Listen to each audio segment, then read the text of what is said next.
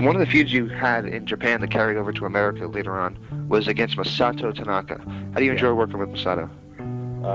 It's great, It was great working with him. We had some really great matches. It's just every time, though, that I know I've got to work him, I don't know, I'm on edge because I know that he's going to beat the hell out of me, and I know I know he's not liking it because he knows I'm going to beat the hell out of him. We just beat the hell out of each other, and we have this chemistry, and it's not like we're really pissed off. We just have this chemistry where we go out there and we've worked so many hard, brutal matches in Japan with FMW before that we continue to do it. Not many people will go step in the ring and have matches the way Tanaka and I will have against each other.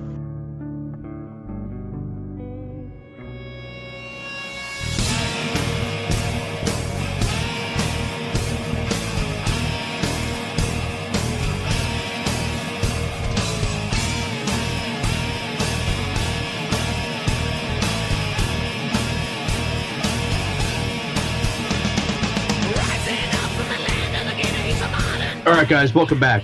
It's another episode of the New Blood Rising podcast in our special series known as The Perfect Tens. I am William Rinkin, and today I am going to be joined by a very special guest because I'll tell you, one of the things that's really fun here as we've hit into year 5 of the pod is really trying to make a conscious effort of listening to a lot of new wrestling pods that are out there because, for years, I've been kind of stuck in like the 3 or 4, and I shouldn't say stuck because I like listening to them, but you kind of get in the groove of the pods you've listened to for years. But the thing is, what's fun is wrestling is very generational, and people can bring a lot of new perspectives to wrestling. So I say all that just to say that I've listened to a pod recently. You've heard me plug it. I think it's an outstanding, new, different type of wrestling pod. And I'm really excited to have this guy on the line. This is Tom Franken from the Stranger Rings podcast, which I swear I can't even remember how I found you, Tom. I can't remember. I think I just saw it in a tweet. That's what's so cool sometimes about Twitter, and finding you guys and listening to, I think the first one I dove into, I may have been Ray versus Eddie. No, I'm sorry. It was Taker. Of course it was Taker because that's what we do. There's a lot of stuff. It was Taker and Paul Bearer and the death of, quote, the death, not the real death, but the let's get rid of Paul Bearer in the storyline.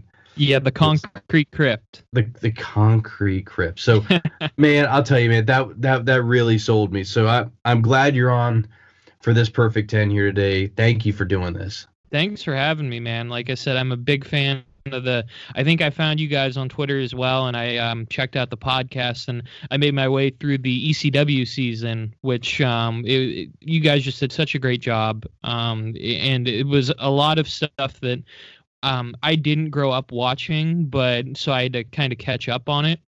But you guys just did such a fantastic job, and it's really exciting to be able to talk about ECW, even if it's not quite in the golden era. Right.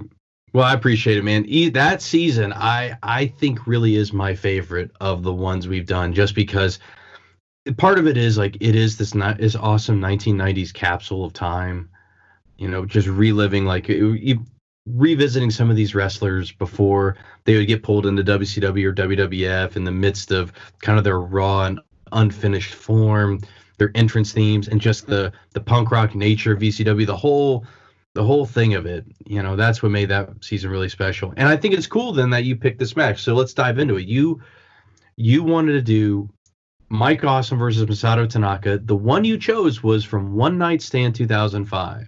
So let's talk about it a little bit. First off, why this one? So to me, this is one of my favorite matches of all time. I didn't grow up watching ECW, as we were talking about before. I grew up watching in the Ruthless Aggression era. So the first ECW that I ever watched was on Sci-Fi. So the terrible WWE ECW is the first ECW that I've ever seen. Now, I was intrigued enough by it where I got an ECW DVD from my parents for, I believe it was Christmas, and it was like ECW's Most Extreme Matches or something in Walmart, but it had this match on it. And to me, it was, I had never, as a 10-year-old kid, never seen anything like it. I'm glad my parents weren't in the room when I was watching it, because they probably would have had me turn it off. Dude, the fact that, so well, hold on. You're 10 years old, and at Christmas, your parents get you an ECW DVD. Yes, I was getting really big into WWE at that point, and they saw it and said, "Oh, well, it looks good to me." That's awesome. That is awesome. They deserve a 5-star review on iTunes just for that. That's fantastic. Oh, I agree. They have put up for, especially like my dad, who never really was into wrestling. Like neither one of my parents were into wrestling when they were kids, but I managed to convert my dad a bit into an independent wrestling fan. So we went up to an AEW event a little while ago. So I managed to convert through that, but it's it was a really cool to be able to get to check out ECW at such an early age. So I'm trying to think. So what year? So you're 10 years old. What year is that? 2006. Okay. So, all right. So wow. So did you see this match? Like, I'm not going to say live, but you know what I mean? Like fairly close after it happened. I started watching wrestling in late 05 and early 06. So I missed that. But I'll tell you, like, this era of WWE is in my wheelhouse. I've gone back and watched a lot of it. And kind of like how everybody as a kid, they have that nostalgia around a certain era. So like you were talking about with the early 1990s plus the Attitude Era, when you were growing up. For me, I still have a little bit of that nostalgia of the Ruthless Aggression. As much of a mess as it can be at times, it's still there's a lot of good stuff there. You just kind of got to dig through it, and this is one of the gems. It is, and I'll tell you, man. So when we talk about Awesome and Tanaka, the thing that's like right off the bat that's fascinating is that unlike a lot of other feuds or matchups throughout the years, there's not a lot of like storyline to these guys. I mean, this is a feud that's based around who is going to be the tougher guy in the ring, and that's it. Like that's really all it is. So let me ask you, how like. Obviously, before One Night Stand 05, they have 3 major ECW pay-per-view matches. They actually, what's crazy is they match up in ECW, I think 14 times total. And it ends up being, I think the breakdown is, it's something like, oh, I'm sorry, I think it's I think I have it wrong. I think it's only 9 times in ECW. I'm sorry, 9 times in ECW, and I think it's like 5-4. Awesome. It is literally back and forth with them. So, how soon do you see this match? Is this the first match that you see between these two? 05? It's probably a draw between this one and the Heatwave 98 match. So you saw both of those close together. Yes, yeah. Gotcha. And the Heatwave, because it was more, going back to watch it, like, and recently I just went back and watched all of their ECW matches. And still the one that I think of immediately is One Night Stand.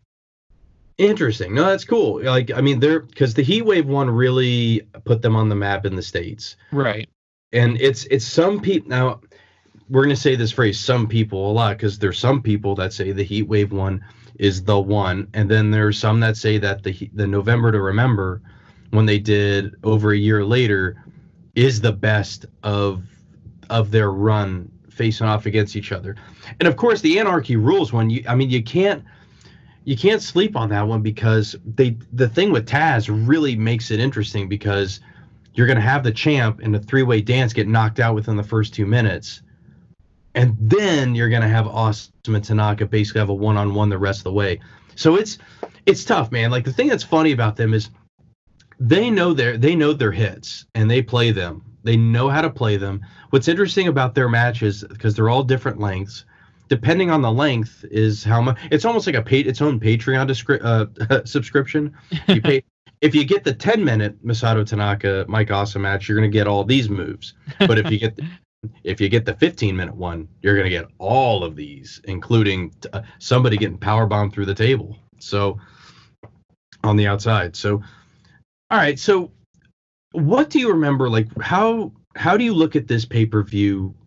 And I'm trying to think, like, if the best way to talk about it is like from when you were, I guess from when you were a fan just starting out.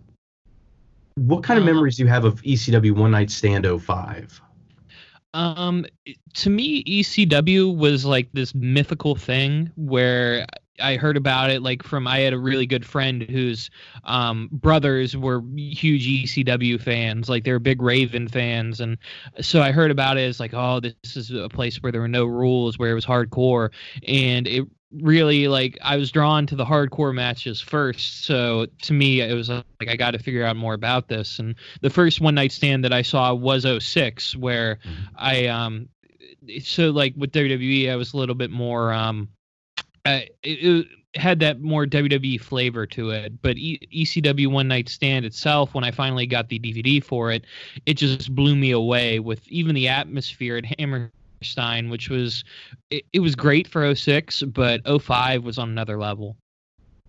It is. So I remember when we talked about when we were closing on the end of season 3 and we got to 05 and 06, we always joked like that if you take some of the matches from one and some from the other, you have the perfect ECW show. If you combine the 05 and the 06 one, because the one thing that sucks about 05 is RVD is not wrestling on that show. Right. That's like the biggest flaw, is that you don't have him on that show. And of course 06, like, it's awesome moment. Like it's a lifelong moment for wrestling. Like that match with Cena, the crowd, the finish. I hate the fact that RVD couldn't, like, he needed the Edge spear to win, but whatever. Right. He still wins the belt, right? And so it's an awesome moment. So let me ask you this: how familiar did you go back and watch any of Awesome and Tanaka in Japan? I did see one FMW match that they had, and it was solid, but it wasn't on the crazy level as the rest of them, mainly because they used less weapons. I think they still did the unprotected chair shot spot that seems to be a staple of their matches, and I want to say they went for the Awesome Bomb on the floor. And it was one of those Japanese tables, so I am the table, and it didn't break all the way. So I think I think you and I have seen the same one. There's one I know. I watched one from 95 and I watched one from 97 because I was just curious how their chemistry would change. Because you're right, like the one I watched from 95, it's a wrestling match. Like it's more so a wrestling match with a few weapons being used, but not really. And of course, he's also the Gladiator, which is awesome. What a great name! I love it. The Gladiator with some face paint on and stuff. And it's crazy because like you look at these guys and like Awesome is like 6'6", 280, I think it is, or no, 292. I think is what he's billed at. I think Tanaka's 5'11", 240-ish. Is that right? Yeah, 240-ish. I think they. I'm trying to remember the one ECW match. I think Cyrus said that he was about 6 foot 240. Okay, yeah. So it's interesting how they don't match up tremendously well, because one is like he's clearly like taller than the other one. Like it's a good few inches he's got on him, and he's just massive in comparison. Right. But for whatever reason, these guys just matched up like just so well. Now I will be honest, I am not as up on the rest of Tanaka's career to be able to judge other matches he's been in outside of ECW. I mean, we saw some of those, but for whatever, and from what we've seen with Mike Awesome, like besides Tanaka, I just wanted to see Mike Awesome just throw around Spike Dudley. Yes, that's oh man. But that's the point I'm getting at is like there was something special between both of these guys that what I don't get, Tom, is like in one breath, some people will say like, oh, Ric Flair and Ricky Steamboat, it's the best wrestling matches you'll ever see, blah, blah, blah. And it's like, how can you not include in there something like Tanaka and Awesome? Because they're in-ring chemistry together. Granted, yeah, chair shots, unprotected the head aren't everybody's cup of tea, and they shouldn't be. But, you know, those matches are unbelievably entertaining.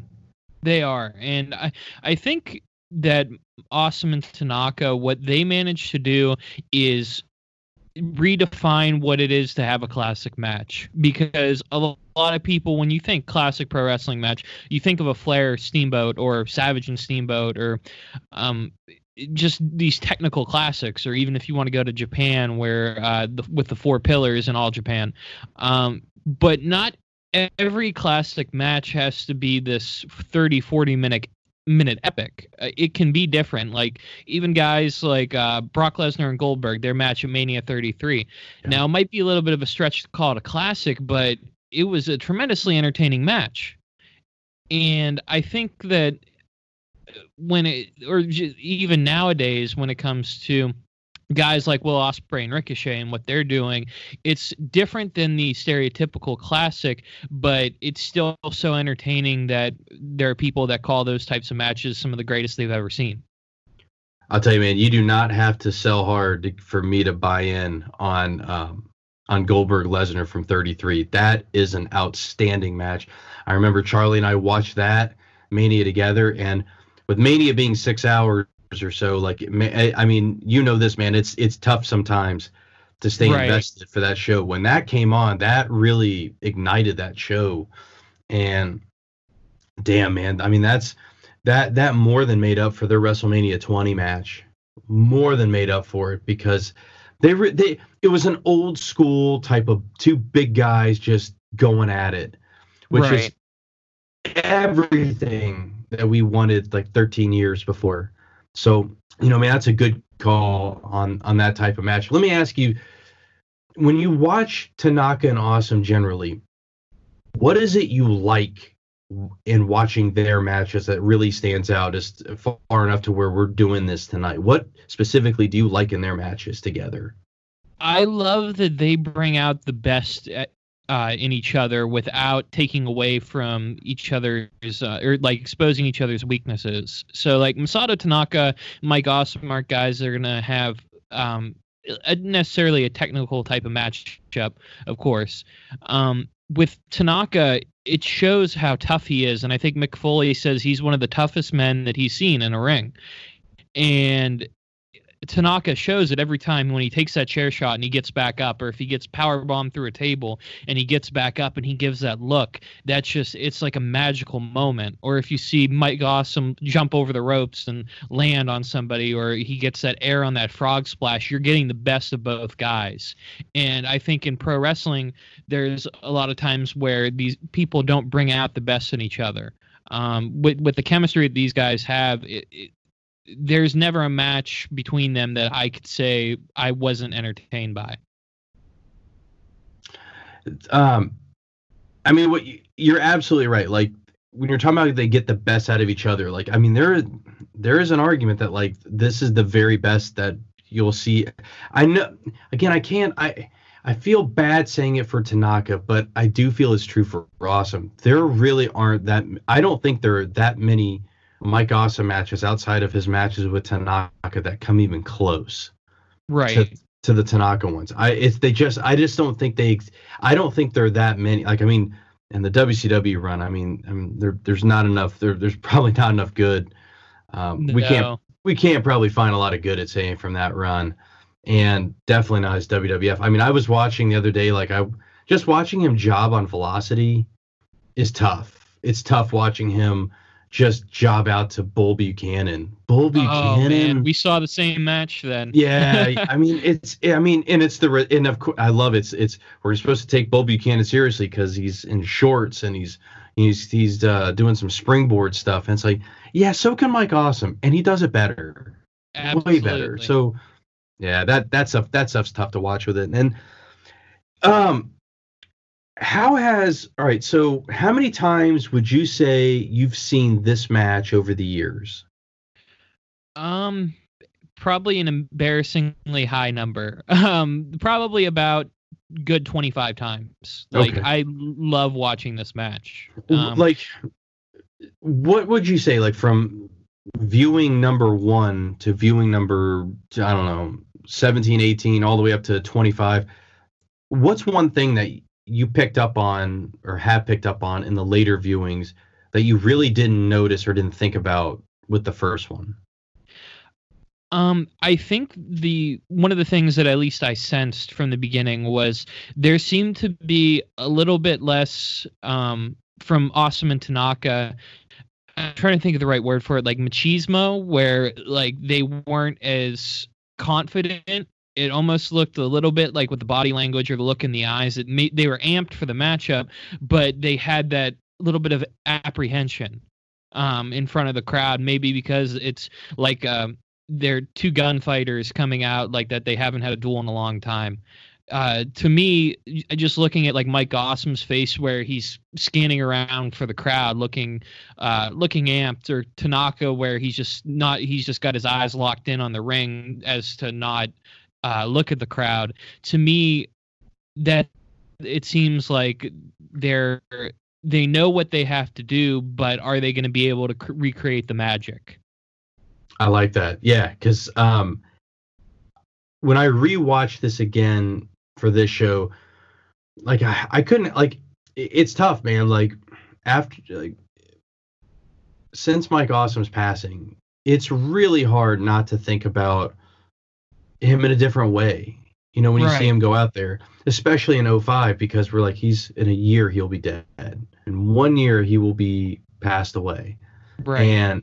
And when you see him come out, like, it really is that kind of special look. Like, I don't want to be super cheesy and say I'm home, because I mean that, but you know what I mean? Like, he's back in that place where he can show you everything that he can totally do, and he's not going to be shackled by backstage politics, bad writing, or just bad gimmicks. He's going to get to do what he really can. That's a good point to make on that. I guess it bears worth mentioning that, like, this whole it's really neat that this whole show is born out of an awesome documentary. You know, it's really, really neat. Do you own it? Do you own Rise and Fall of ECW? I believe I rented it a while back and saw it. I actually they did a accompanying book of it, Rise and Fall of ECW, and I've read that book quite a few times over. Nice. And I think it has a lot of the details in, but it leaves some of the stuff out that other books, like I think there was an unauthorized history of ECW too that I've read, I wore out. Yeah. But that's that, you know, as far as WWE docs go, like that was one of the first really cool ones that I remember, because like, and you know, you look at what they're doing now and you're watching stuff like The Last Ride and you're like, man, they really figured out how to tell better stories. They figured out how to tell better stories in a documentary form. That one, and I didn't see it till years later, because like I was not super into wrestling 05, 06. So I watched this for the first time, I think, with Charlie in 2010 or something like that, like 5 years after the fact. That and the Rise and Fall doc, and I was just like, man. And watching that doc, like, you got amped, and it's no surprise that like that thing really got everybody's momentum shifting towards, dude, you know what we need to do? We need to do more ECW. Cool. So let's do this show. But yeah, it's an awesome show to watch. I mean, it's definitely it's got its cringeworthy moments, both, you know, in the ring, sometimes with some of the stuff, and of course a lot of the stuff on commentary. Yeah. But man, yeah. So before we get in the match, what else, like, is there anything else, like, we can kind of call it a mini notebook dump here a little bit, like, is there anything you want to say or talk about before we get into the match part itself? I think I wanted to say that One Night Stand 05 to me is one of the events that when I finished watching it, I just got like a special feeling about it. Like, I watched something that was, and I'll compare it to one of my favorite events that I've ever watched was actually WrestleMania 31. Was after watching it, I got excited to see what happens next. Yeah. And with watching One Night Stand 05, after seeing that, it's, man, I need to get my hands on more ECW.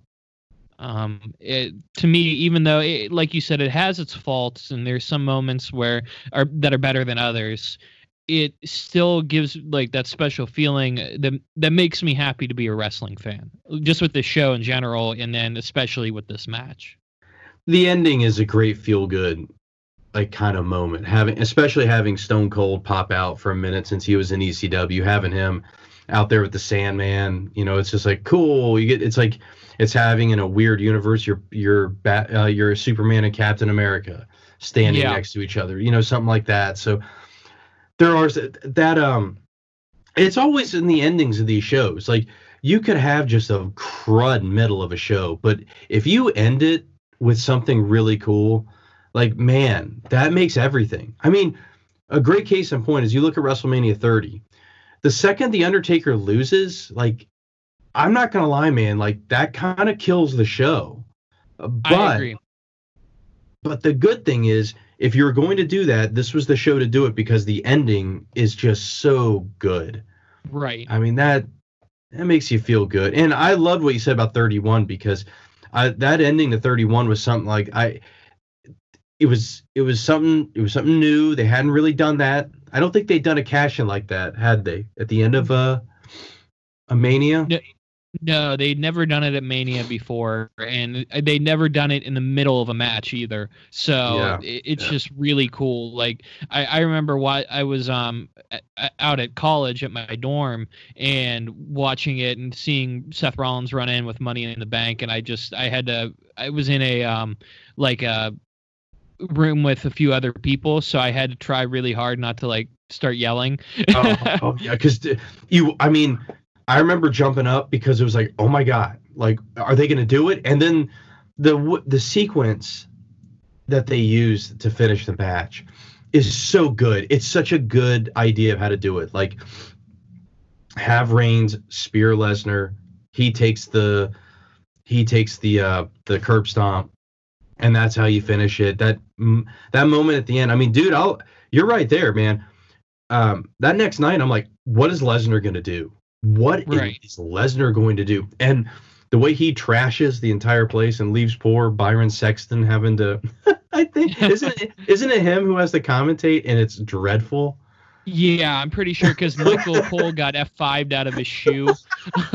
It's so funny. I remember somebody took a picture from like, way up or whatever, and you could just see like poor Byron is like barricaded behind all this trashed furniture. And the commentary was just so like, oh man, it appears now he's it's an Irish whip and a hip toss. It's very subdued, and it's just like you could just tell Vince is like, just get Lawler out there, get him out there. Byron probably had a little "help me" sign written, like, man. Well, good, dude. All right, so let's do this. Let's take a quick break. When we come back, let's get into this One Night Stand 05 match between Awesome and Tanaka. Hey, this is the franchise Shane Douglas, and you're listening to The New World Rising. Yeah. All right, guys, we're back. So, Tom, walk me through,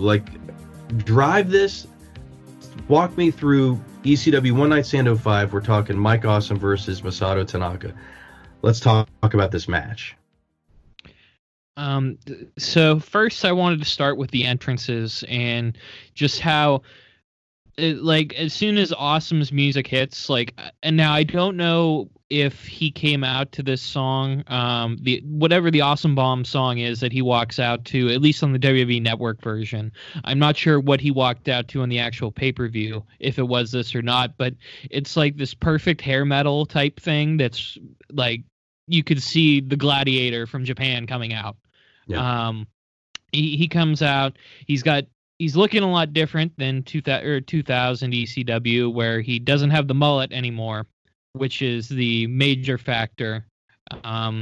He doesn't have that, and he looks a little bit not quite as jacked as he used to be. He's still in great shape, but he's looking a little bit older, but he looks amped for the match, and not just amped, but a little bit like I'd mentioned before, almost apprehensive, where he knows what he has to do, but is he going to be able to live up to the standards of before? Yeah. And I think and I love where he gets a little bit more attitude when he gets into the ring, where he looks around and he looks to the balcony to all the WWE stars, and he gives them the little FU to them. which I thought was a nice moment. And then he started getting on the referee as well, pointing at him, which was a nice little teaser for what happens later. Then we get to Tanaka's entrance. Before Tanaka's entrance is when probably my least favorite part of this entire match is just Joey Styles. Man. I mean, I'm glad we're doing this now, because this kills this match in a lot of ways. Like, this kills it to the point where you just need to turn the audio off or something. It's cringeworthy, and not just the fact that he says the line, of course, like, he should have. He did the suicide dive and then should have finished the job. And, Joey didn't know. Joey had no clue what would happen here. So I'm not gonna kill him for that. But what I will is, like, I mean, it's too much. Like, it's way too much. Even Mick, you can see, and I that's what's fun to revisit this again. It's like I had forgotten momentarily that Mick Foley was the other commentator. Does a pretty good job in this match. He has a tough time. He's got to roll. He's got to rein in Joey Styles, who just won't freaking stop with the rundown on Awesome. But anyway, buddy, go ahead. Yeah, and just the fact that where he starts in on him immediately, he calls him a Judas, like, which he probably repeats about 10 or 12 times. He's a Judas, he's a sob, and I think that one of the best things about this match, and what I like so much about it, is it didn't have a lot going for it atmosphere-wise, with the commentary and with the constant cuts to the WWE guys in the balcony. But the fact that it's still as great as it was, despite these things that are happening, I think it makes it even more special. And you get Tanaka come into the ring where he's just got laser vision towards Awesome. He's giving some high fives to the crowd, but he's ready for war, essentially. And immediately you could tell these two, they start jawing back and forth, and we get a little cut to the Raw superstars, like that they turn, like Coachman and Bischoff, and they turn their backs on Awesome and Tanaka, and it's foreshadowing for later, and I think it got to be a little bit much with the camera cuts during the match. Yeah. But the focus, what I want to focus on is Awesome and Tanaka, because these guys immediately they start hot, and Mick puts over Masato Tanaka as one of the toughest men that I've ever seen in a Japanese ring. And they start off with these hard chops, like these overhand shots, and immediately you could tell, like, okay, well, it's going down now. Like, this is for real.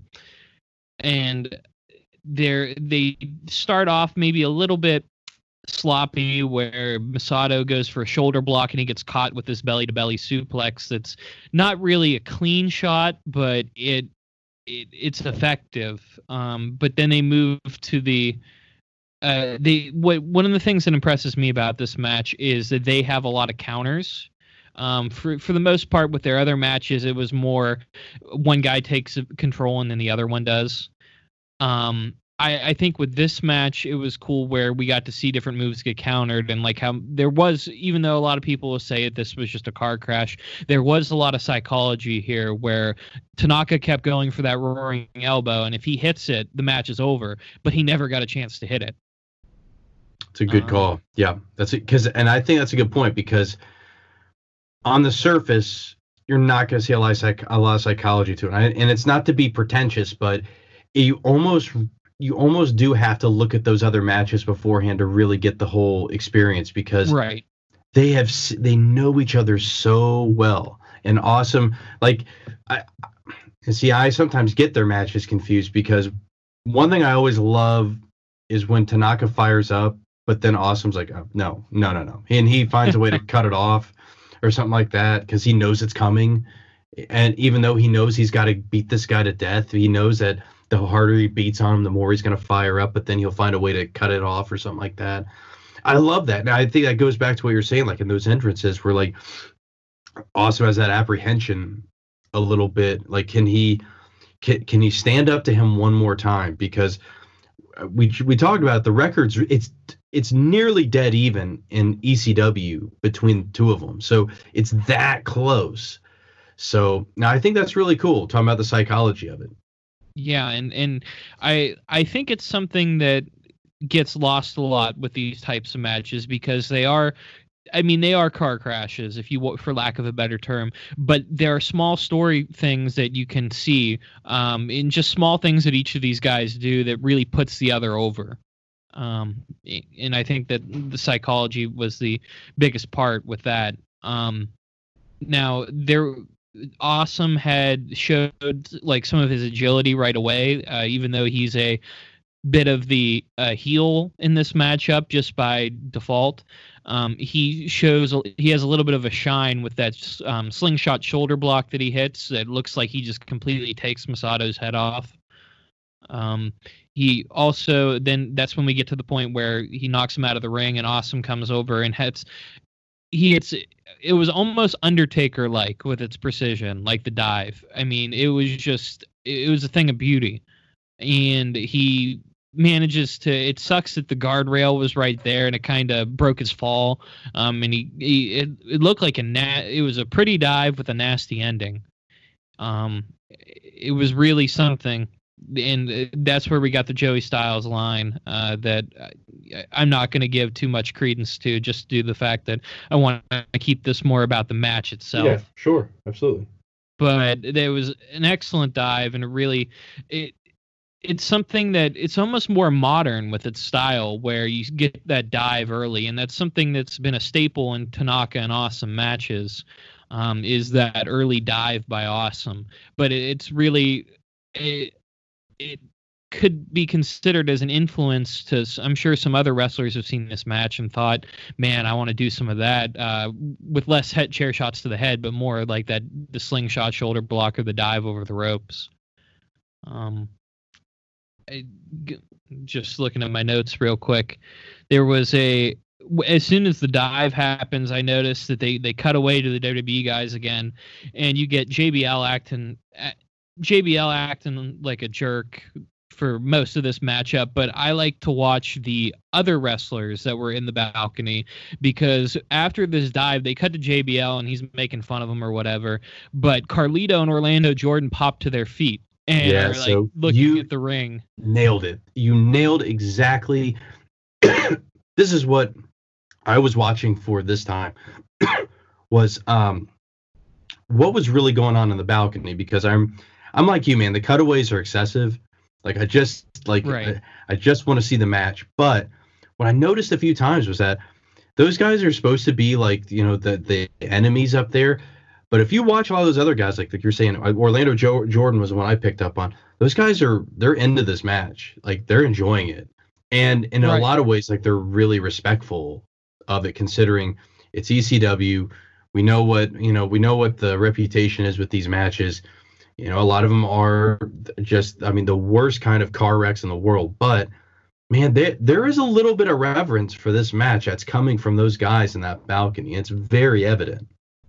Absolutely. And I think that's just a cool part where these guys get to be fans. And that's something that it definitely helps the match, I would say. Now, I know that they kind of would have to. It's good that WWE didn't script their reaction, like for them to actually get involved and really get excited about these matchups, because they were there essentially to bury it. But I like that, other than the biggest offenders like a JBL or a Bischoff, even though Bischoff was pretty much working the entire time, we got to see some appreciation from fellow wrestlers. So back to the match, there was Tanaka got control again with the backdrop over the first row and the running headshot. We get the first headshot of the night of the match, but it sounded you could tell the difference between a WWE production and an ECW production, because it sounded like a gun went off in the arena when that first chair connected. Yeah. And I have such mixed feelings about these chair shots to the head, because in a visceral way, like it sounds really, really cool, but it's impossible to look at it and not think, okay, well, these guys are scrambling their brains. Right. And that's one of the only things to me that really hurts the rewatch of this matchup. But when we get into it a little bit later, one of the coolest moments in this match results from a chair shot to the head. And it's something that I kind of struggle with as a wrestling fan, to figure what's the line between appreciation and then trying to figure out like what's best for the wrestlers. Yeah, that's a tough one, Tom, because, you know, that's become a lot of like how we view wrestling now in these years from 2015 on. It feels like somewhere in these last 5-6 years where we're almost guilty. Like we feel guilty watching this, where like, I mean, at the time, like even when I first saw this, I was like, man, this match is phenomenal. Like, I mean, they're killing each other out there. Right. And I mean, like, part of the thing is like those guys, there's a choice on their end. If they want to put their hands up or they don't. And the tough thing is to try and put on the moral police hat and wonder like, oh, well, you know, if you like the match, you like the match. And I think you got to sometimes I feel like you got to not think about that stuff too much. Otherwise, right. What are we going to like anymore? Like, are we going to like anything, you know, any wrestling at this point? Because dang, man, I mean, my guy is Austin. There's a lot of Austin matches where those chairs are flying like crazy, and he's throwing some nasty shots.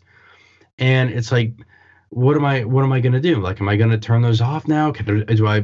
Should I feel bad about watching them? It's like, well, I mean, you can't help but feel something. You can't, because you're a human being. But man, it's tough. That's a tough thing now. Like I know where you're coming from with it, and it's one of those things where I don't know. It's just a weird thing to wrestle with, no pun intended. You know, when we watch these things, and especially the things that are in the past, and especially like, you know, you can't help when you watch a Benoit match. You're gonna think about it. Right. Because in every single Benoit match, there's gonna be a diving headbutt. Whether it hits or not doesn't matter. He's gonna do it. Right. And then when you watch, like, you know, Royal Rumble 01, he takes the worst of the worst there. You know exactly what I'm talking about. Yes, that chair shot through the ropes. That I mean, and the thing I always come back to is like that WWE, like WWE, fans didn't force him to do it. Right. They didn't force him to do it. The guys chose to do that. And, you know, was it for our entertainment? It was. And were we entertained? Hell yeah, we were. We had a great time.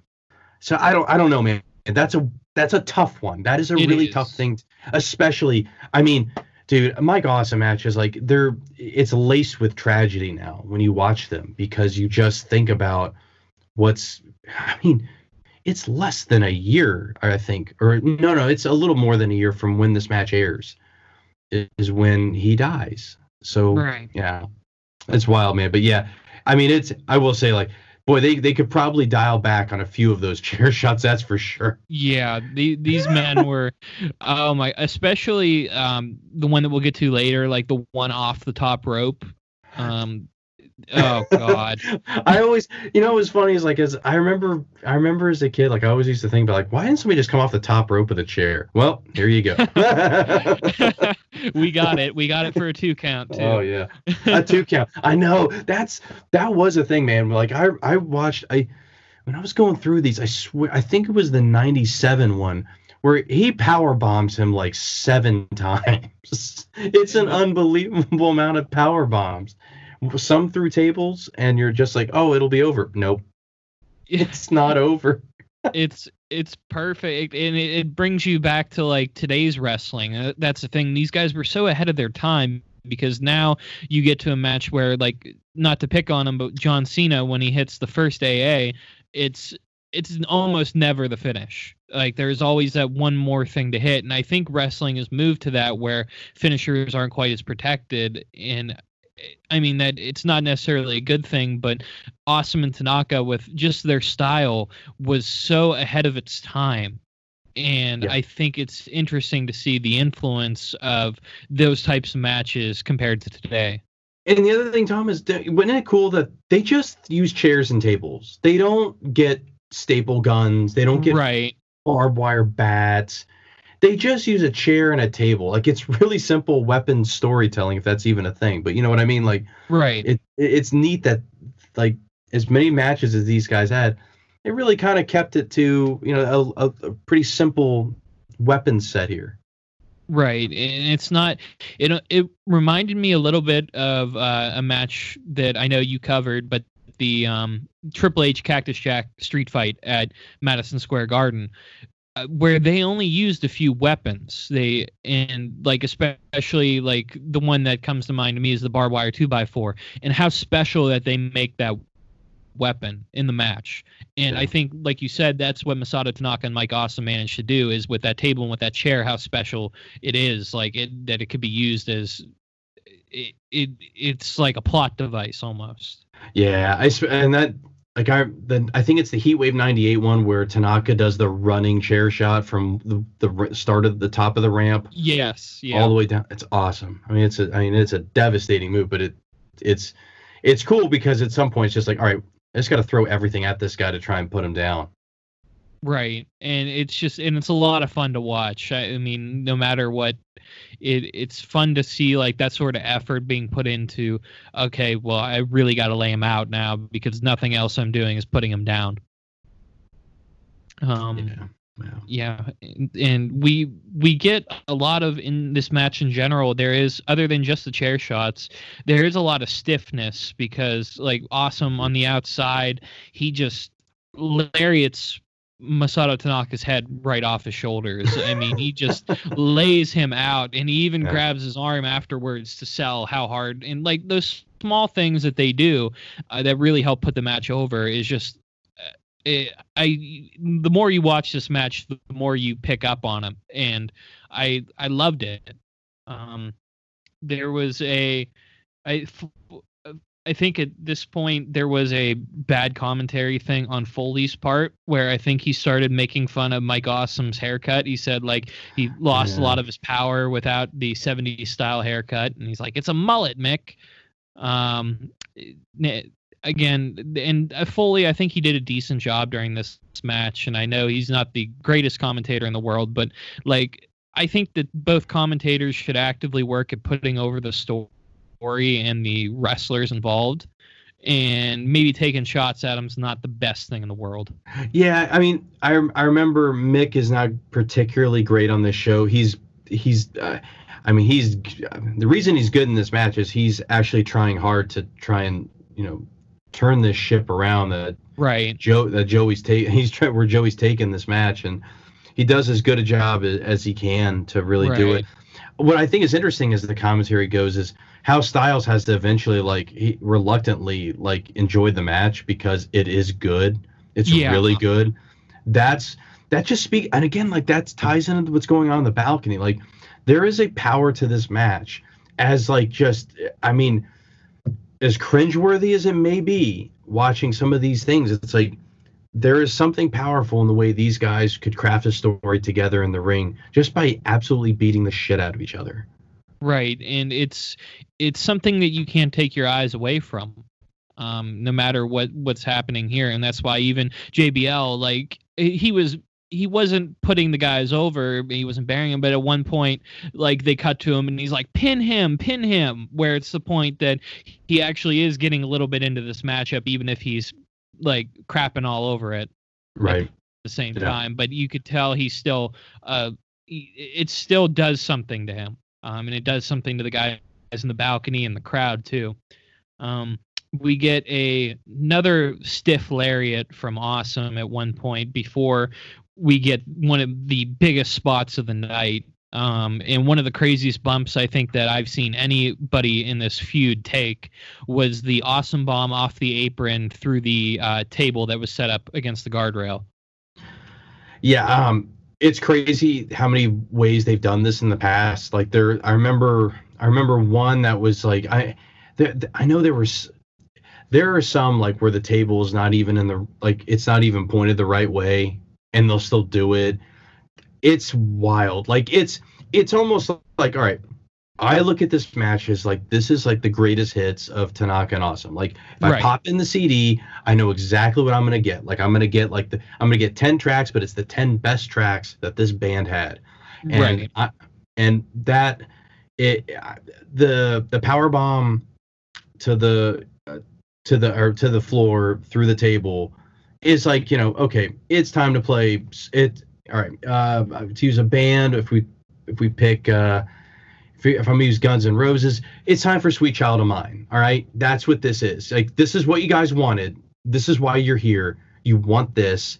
This is this. I mean, that was why when I was, I remember going back through and watching, I was thinking about, I was like, all right, I know he's going to do it. I think he is. And I was hoping he would do it. And then when I saw it, I was like, yes, because that is like the quintessential Mike Awesome, Masato Tanaka spot is, all right, it's time to sew this thing up. So that spot's phenomenal. I always love when they would break this out.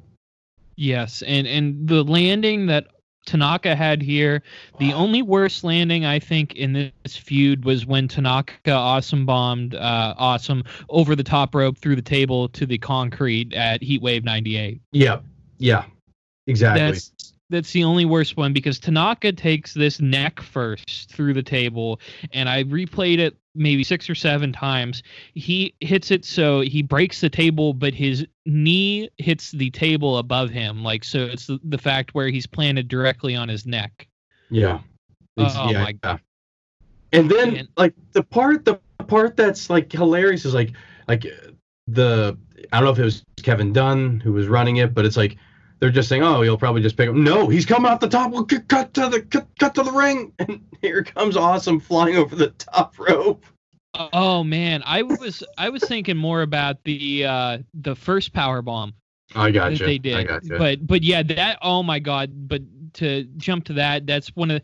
I'm glad that they didn't cut away to a bigger dive on that point. Yeah, because it definitely seems like they weren't expecting it, and when he did it, I was like, oh yeah, and then when you see the replay, like it's nasty, like it's Awesome, like landing on like almost Undertaker's himself, in the past, but when Undertaker does that tope over the top rope against Michaels at 25, where he just almost just ends it all right there. That's a best of luck spot right there. That is a best of luck spot. I love the fact that like it's just so nasty. It's not a good looking dive at all, but yeah.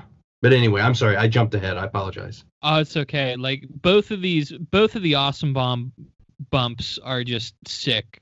But like especially the first one where he landed on his head through the table and it was right off the apron, and Tanaka, another small thing was Tanaka's holding his neck and he's clearly in a ridiculous amount of pain, but his one eye pops open like to make sure like, okay, am I alive? Like what is happening here? and then when we get, he ends up getting back into it, but the table explodes. And then Tanaka, instead of just rolling over and pinning him, and that's one of my, again, it's like he knows that just that is not enough to take out Masato Tanaka. He has to do more. So he hits the beautiful frog splash off the top rope. And the air, even though Mike Awesome, he's older, he's not, he shouldn't be as athletic as he is especially for his size. The air he gets on this frog splash is just beautiful. And that's still not enough to put him down. So that's where, and I thought it was an interesting thing where Tanaka doesn't really get his heat. Like he doesn't get the crowd behind him from his comebacks. He gets it from like the fire that he shows after these moves, is just the fact that he's kicking out. And that's when we get to, another power bomb gets hit on Tanaka where they do a little bit of a counter. He just deadlifts him and throws him down. And that's when we get to the chair spot where I think Awesome slides 2 chairs in the ring and Tanaka picks up one, and Awesome goes for a chair shot. It gets ducked. Tanaka goes for one, gets ducked. And that's when we get to more, Awesome just lays waste to Tanaka with this chair with the one shot, and it's only staggers him. So he hits the second one, and it's just one of my favorite moments. I'm getting chills just talking about it, but he just gets hit with the second one. He screams and he looks at him, and oh my goodness, what a moment. Yeah, dude, that underrated guy who can fire up really well is Tanaka. Like his fire up, especially after those chair shots, is just phenomenal, because it's one of those things, man. Like you don't think about necessarily a Japanese wrestler having that much fire on a comeback. You just don't. Like the person you think about is, you think first about Hulk Hogan, right? You think about you think about him hulking up, right? You think about I know there's one of my favorites is WrestleMania 13 when Austin is like, he's a mess of blood. His knee is just all messed up from Bret working on it. And yet he just pops up and you see the head bobbing, the blood's flying, and he's ready to rock and roll. And he starts unloading on Bret. Like, there are a few of those that, you know, that really stick out in your mind. And I mean, of course, Ultimate Warrior, like, you know, as he starts shaking the ropes, he's starting to get the power back. But there's something about Tanaka. It's like that, it's that combination of like that, just that look on his face and that sound that he makes, where you're just like, oh yeah, I'm in. I'm 100% in with this guy. Right. And that's a thing that blows me away, is the fact when people say this is just a car crash, this is just it. These guys know how to work, and they know just with one simple facial expression and one scream, you understand Masato Tanaka. Yeah, man. You can't say it enough. Like, if nothing else, like in all these matches, like that's really the moment where the business picks up, is when Tanaka fires up. It's like, okay, where are we going now with it? Because it usually is going to take you to a place that's even more wild than you were at before. Right. And we go from there to getting another sick chair shot. Like, and that's that one blew me away, because you could see the chair dent over his skull. And again, it gives me mixed emotions, but one of my favorite moments, I would say, in all of wrestling that I've seen, is when Awesome looks at that chair, he looks at the dent, and you get a beautiful shot. Like, shout out to Kevin Dunn for it, but it's out of the corner with Tanaka getting back up again with that look on in his face, and you see Tanaka pops up. Awesome looks at the chair, looks at Tanaka, and his eyes bug out of his skull. Yes. It's just amazing, where he said, you know, like, I hit him in the head 3 times as hard as I could, and he's still alive. What is going on here? Yeah. It's like you said, man, that's one of those really good captures that they sometimes can find on with cameras and with directing. Yeah, they do an excellent job in this match, I would say, of recording it. And that's one of the good things about WWE doing an ECW show, is you get an example of some of the good things that WWE does when it comes to production. Of course, you lose cool things like entrance music. Yeah. But, and that's still something, like, I haven't had much of an opportunity, is like, I knew that New Jack came out to Natural Born Killers, but I had never heard it because I just heard the WWE Network version of it. So, like, going on YouTube and being able to find it and realizing, like, oh, how cool this moment is, like, that's one thing that I wish that we would have had with these matches. And you can't say enough. The Sandman's entrance, right? You know, that's one of those things that, like, because I can't remember what they do on the network for him, what they do for Enter Sandman, what do they change it to? Do you remember? Oh my gosh, it was they changed it to, I think it was like a generic ripoff version, but that didn't even and it sounded a little bit like it, but it wasn't that close. And I remember as a kid even seeing, like, I heard that he came out to Enter Sandman, and then, like, I would watch him on WWE CW, and he'd come out to that version, and I never really understood the appeal of Sandman until I got to hear him come out to, like, the entrance he did at One Night Stand 05 to Enter Sandman. Like, how cool that was. Yeah, you're right, man. That's one of the hardest things to really fully enjoy ECW, is with the real themes and not that garbage that they put in there. And I understand, I get why they have to, because I'm sure it's a pretty hefty cost to do it, but man, yeah. It's because for when RVD comes out, how do they cover up Walk? That's another one I can't remember. I think they just play his WWE theme. Oh yeah, that just doesn't work. I mean, yeah. I was just gonna say, even RVD isn't. I think I saw an interview before. He said that he wasn't even a fan of his WWE song. Like they wrote it just for him, but he said that he preferred Walk. Oh man, would pump me up for season 3 always was that point of the night where the challenger comes out and then unannounced, here we go, the following contest is scheduled for one fall and it's for the ECW World Television Championship, and right as he's finishing, bam, bam, here he comes. And yeah, I mean, you just got amped. Like, I mean, that was just one of those themes when they would start playing it, even though it wasn't the Pantera one. You were like, oh yeah, I'm ready for the match of the night, because more times than not it would be. But anyway. Right. And it's just absolutely, without the music, it definitely hurts it. But I will give credit to the fact that, like, with Awesome and Tanaka, at least they didn't have a song that was quite as recognizable as those other ones, but it still would have been really cool to get those licensed themes. But back to the match, I know that we get another big spot with the tornado DDT onto 2 chairs that Tanaka always does, and I think he won a match or 2 with it against Awesome. And I wish that commentary would have maybe got that over a little bit more, where, you know, if he hits this move, the match could very well be over. And I think that is one of the flaws with this, with these types of matches, is what shows that enough is enough. What is the finish? And with this match, I think that they do an excellent job of showing, okay, this is the finish.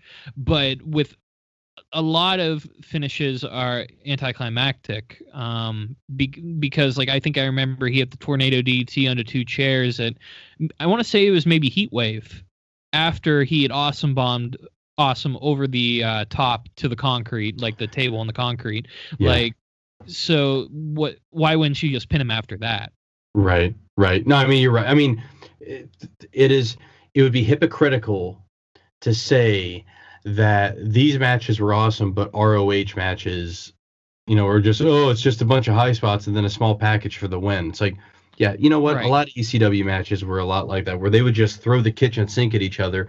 And then as a fan, you're sort of like, okay, so logically, I've seen all this, but what's the finish going to be? You know, you're wondering, like, what's it going to take to put these guys away? And I mean, the spot that they used to put them away, I think works because it is definitely the biggest, like, it's the biggest move you could do for these. Right.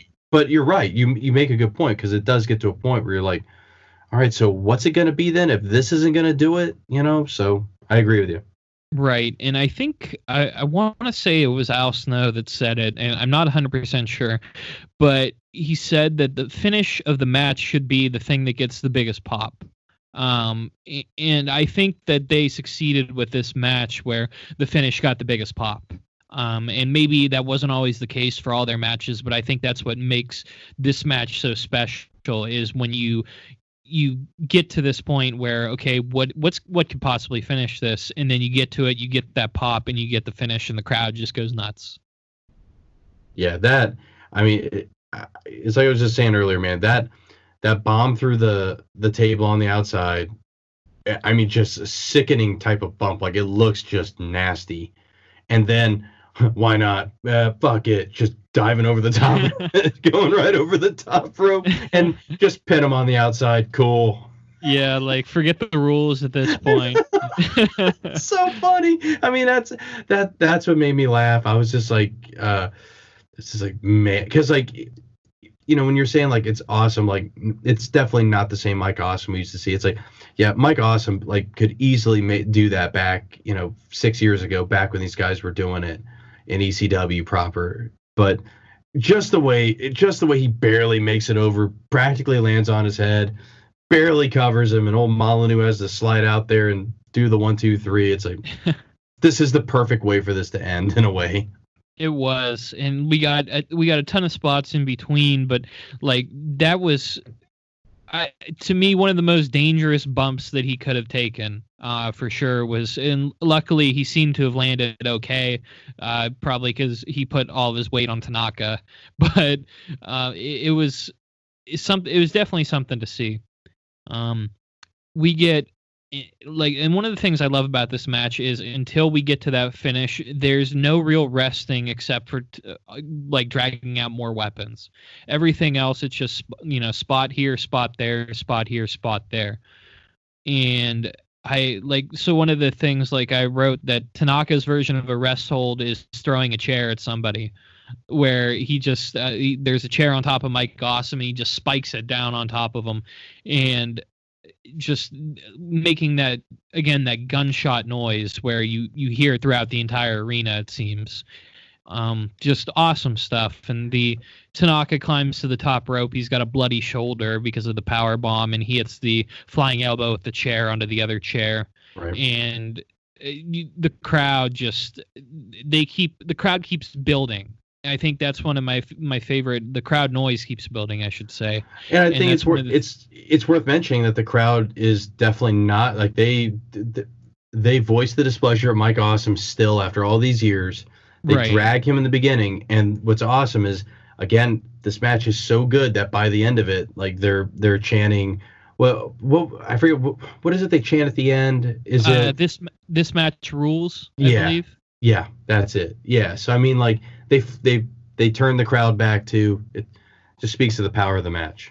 Yeah, and it's then they finally get around this point. They get Joey Styles because he hits the flying elbow with the chair, and there's a 2 count. There's ECW chants, and Joey Styles, who I think he's, especially with his ECW stuff, he's so good at making at being incredulous, I would say, where he says, how the hell did he kick out, and just with the conviction that he says it with is just it really helps put over the match to another extent, which it starts to get to the point where he's back into this match. He's able to call it, and he's able to accentuate the positives. Absolutely. I mean, that I just wish it would have happened minutes earlier, right? Because between that and the cutaways, it's just sort of guys, for real, this is a good match. Stay with it. Enjoy it. Give it some time. Yeah. But and we end up getting another one of my favorite spots is Tanaka going back to it. He wants to hit the roaring elbow, and no matter what, it's despite everything that Tanaka has done to Awesome knows he has to avoid the roaring elbow, and so he goes for it, and Awesome hits him with this release German suplex, just drops him right on the back of his head. And one of my favorite, I still it had been a while since I watched this match, so I popped it on to do this review, and I forgot about the spot where Tanaka pops up and he gets just Goldberg speared and the back of his head hits a chair. Yeah. Nasty. Yeah, so Awesome gets control just like that, and another big spot is a cutoff, and then he gets the top rope chair shot that we mentioned before, and it gets a 2 count. And again, it's what the hell can these guys do to put each other away? If you're going to jump off the top rope with a steel chair and hit somebody directly in the head, you don't pin them. Then I think the next thing that most people would do is just run. But and after that we get Awesome's gonna go for an awesome bomb off the top rope, it looks like, and Tanaka hits the tornado DDT through the table off the second rope, and Awesome just takes this bump head first right through the table. And it was another, they're just throwing these six spots out, because I think that was another move that was a finisher during, I think it was one of their matches on TNN that they had. That's right. And so they kicked out of that, and it's the crowd knows that, because every they just get louder and louder every time somebody kicks out of something.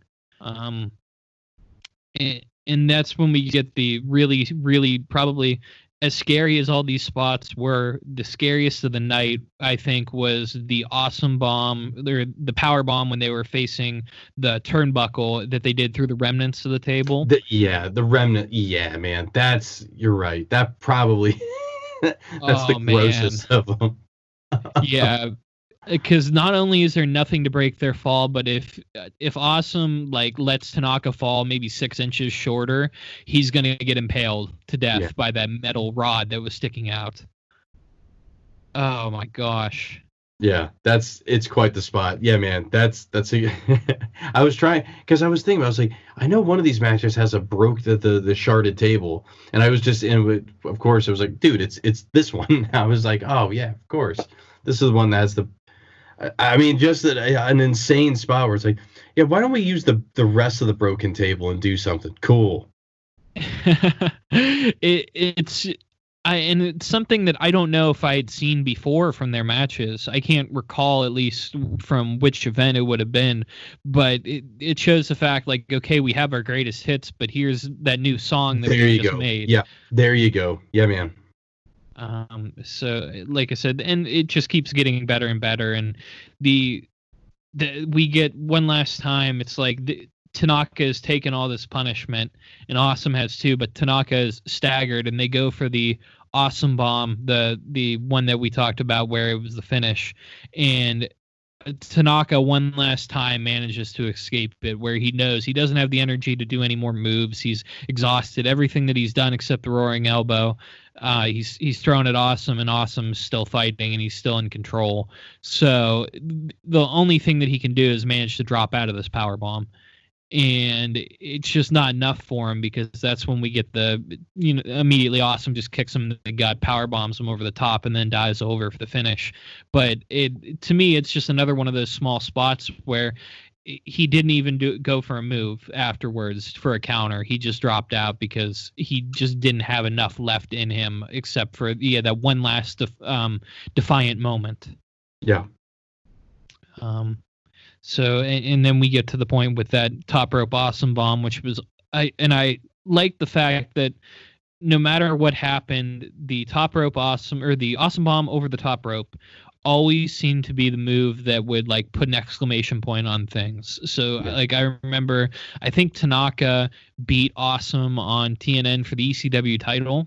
I think it was one of those matches, and afterwards Awesome shook his hand and strapped him up with the belt, and then he jumped him and Awesome bombed him over the top rope through a table. It's awesome. It's a great it's no pun intended, but it's also a great 2 weeks worth of program, because I remember Heyman's like trying to we're not going to do this match, and Cyrus tries to be like, yeah, well, let's do the match, have some balls, Paul, blah blah blah, and they have this ball buster of a match on TNN, and you're right, they flip the belts, you're like, oh my god, Tanaka wins it. And then what's so cool is like what Awesome does afterwards. I think they wrestle a week later and Awesome wins it back, something like that. So, right. Yeah, it's something like that. I'm glad you brought that up, because that was something else I was reviewing of the other day, getting ready for this. Was like, oh yeah, man, when these guys did it on TV, it was really just as memorable. I know the pay-per-view matches are the ones that we really mention and talk about, but they had some barn burners on TV as well.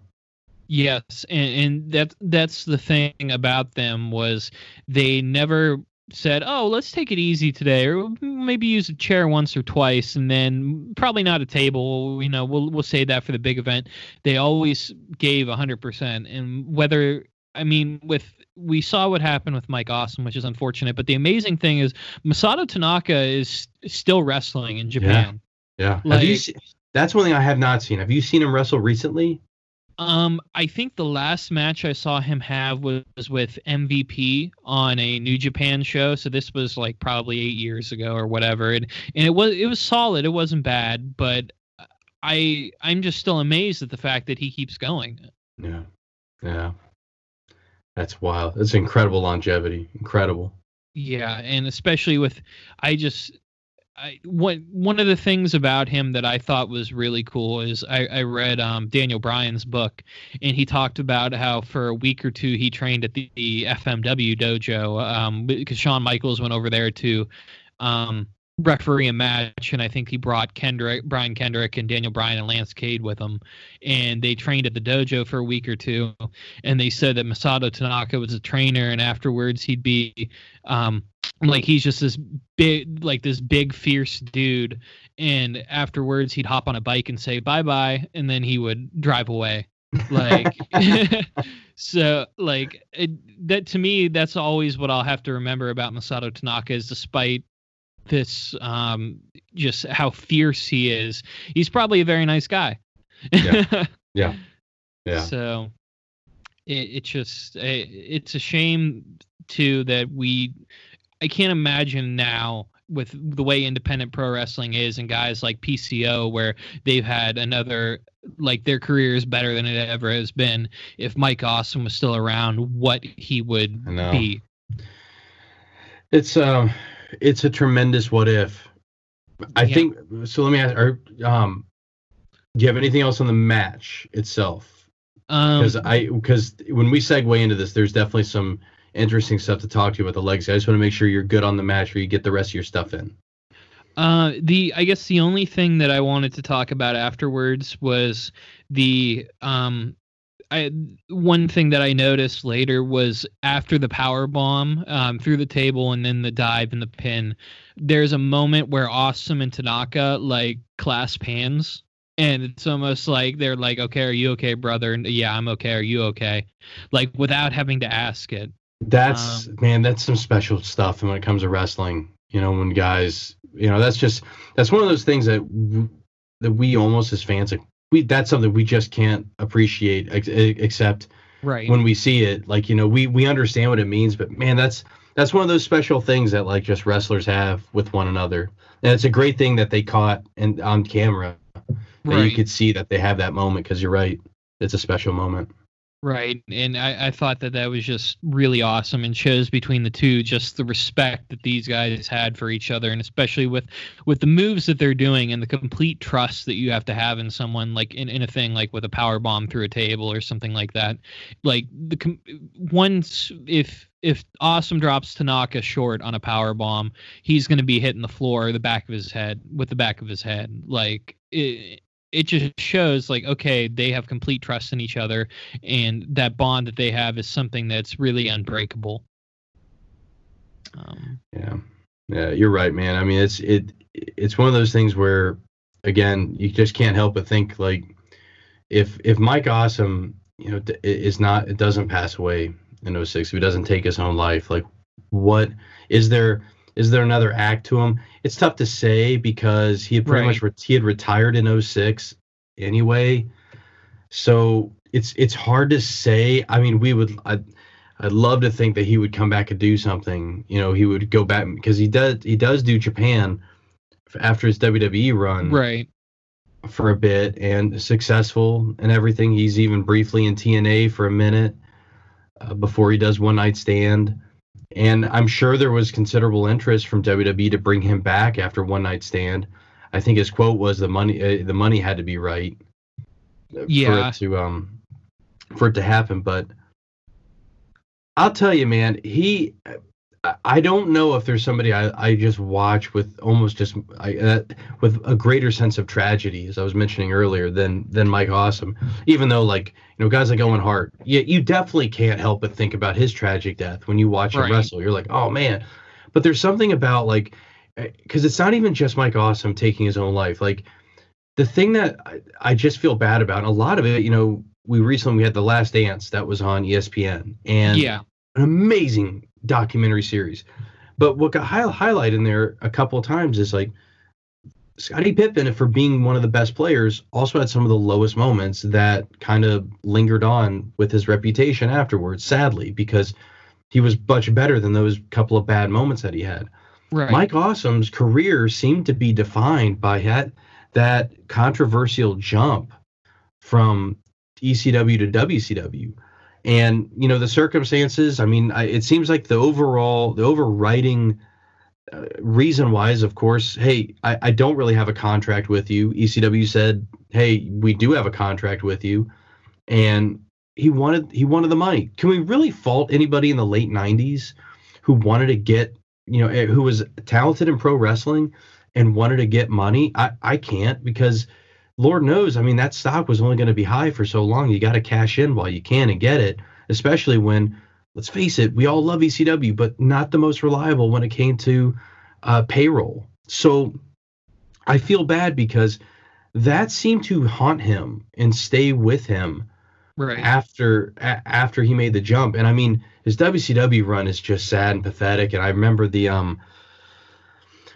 did an interview where I think he said that what really hurt him was when Hogan had the Bash at the Beach thing, and how, because I don't know, like, so Awesome is the cousin of Horace Hogan, right, who's the nephew of Hulk Hogan. So I don't know how that works out family tree wise between Hogan and Awesome, but for all intents and purposes, people just assume they're distantly related. So when Hogan does the thing at Bash at the Beach, like, Awesome felt that after that happened, because he was at least associated with Hogan in some respect, that he just got dogged and buried afterwards. And that's where all those shameful gimmicks appear for him.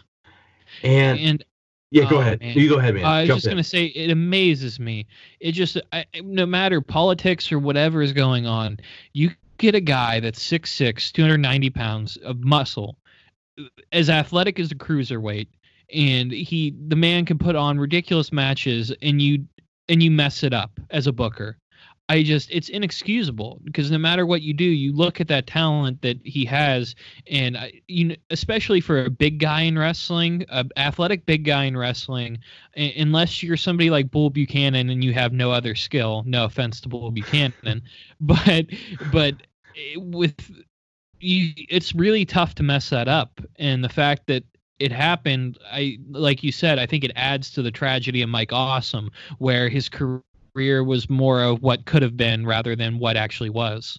Yeah, and I mean, the kind of the icing on top is like just how sad his WWF run was, where it's just like he comes in, he does win the hardcore title, but I think he injures his knee, which takes him out of the rest of 01, most of 02, and by the time he comes back, like, he's just jobbing on Velocity to Jerry, which, no shame in that. Another ECW alumni, no shame there. Right. But still, I don't think Mike Awesome should be losing to Tajiri. But see, Tom, this is the part where we have to take that macro view of things. You have a job. I have a job.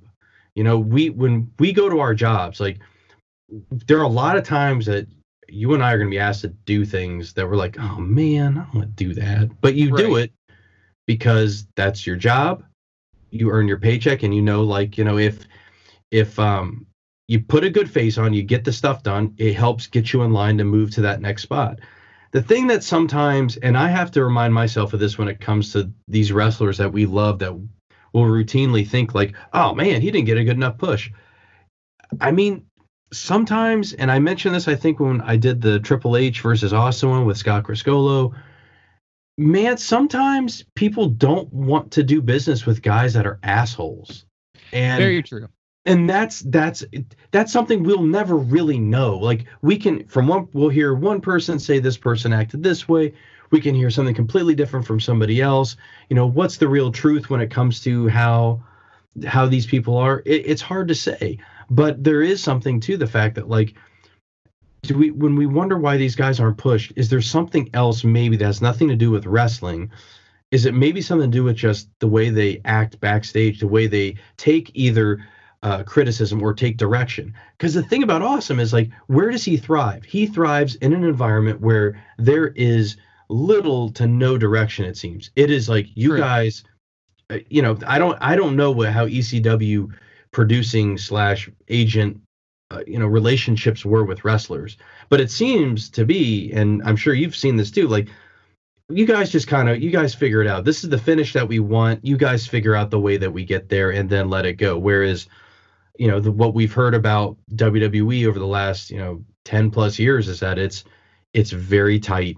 You have to do this, you have to do that, and there's really no leeway. If you're the wrong person who tries to take leeway, you end up losing it all. Like, I mean, it does depend on who it is, of course, but that's just one of those things I also do wonder, because I know his especially when we talk about WWE, like he said he hated it. It was way too political and stuff. And it's like, yeah, it is to some degree, but also I do wonder what's the kind of attitude one brings in there at the same time, and how do they adjust to, okay, this is an ECW. Guess what? You got to do this. I'm sorry, but that's the way we do wrestling, whether you like it or not. This is the way you have to. These are the rules that are involved with our type of wrestling and stuff. So, I mean, and that's in no way defending it, but it's a way to maybe justify why some of these things happen to some of these guys. Because what I loved was, hell yeah, dude, I'm telling, like, the match that is such a bummer that we never got is The Undertaker versus Mike Awesome at WrestleMania. Oh, man.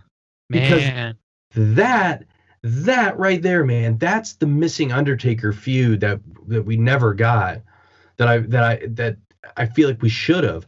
And Tom, I think we have to say that the thing that may have worked the most against Mike Awesome are these types of matches against Tanaka. Because let's say you're one of those guys on the balcony.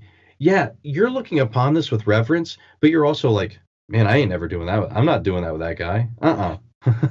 You know what I mean? Right, absolutely. I think that's a really interesting way to look at it. And I think one of the things that would hurt Awesome would be the fact that these matches, a lot of them would be viewed with having not much psychology, because like when Awesome would go in like against a Kid Cash or Spike Dudley, like he would pretty much just kill them. I mean, in a safe way, of course, but like he would hit them with these power bombs. He would do the dive over the ropes within the first minute.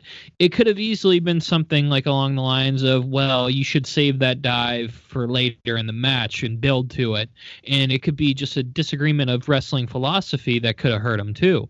And like I said, like you said, we weren't there to really know, but I could easily see with adjusting to that WWE style or adjusting to the WCW style, how different it would be compared to ECW.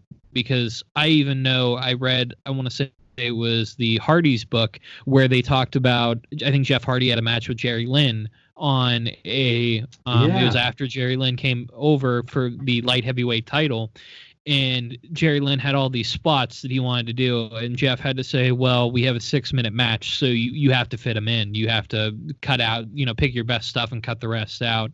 And I think that's a huge fundamental difference between WWE and ECW, or even WWE and independent wrestling today, where a lot of times it's just, hey, here's the finish, you get there, just like you'd said.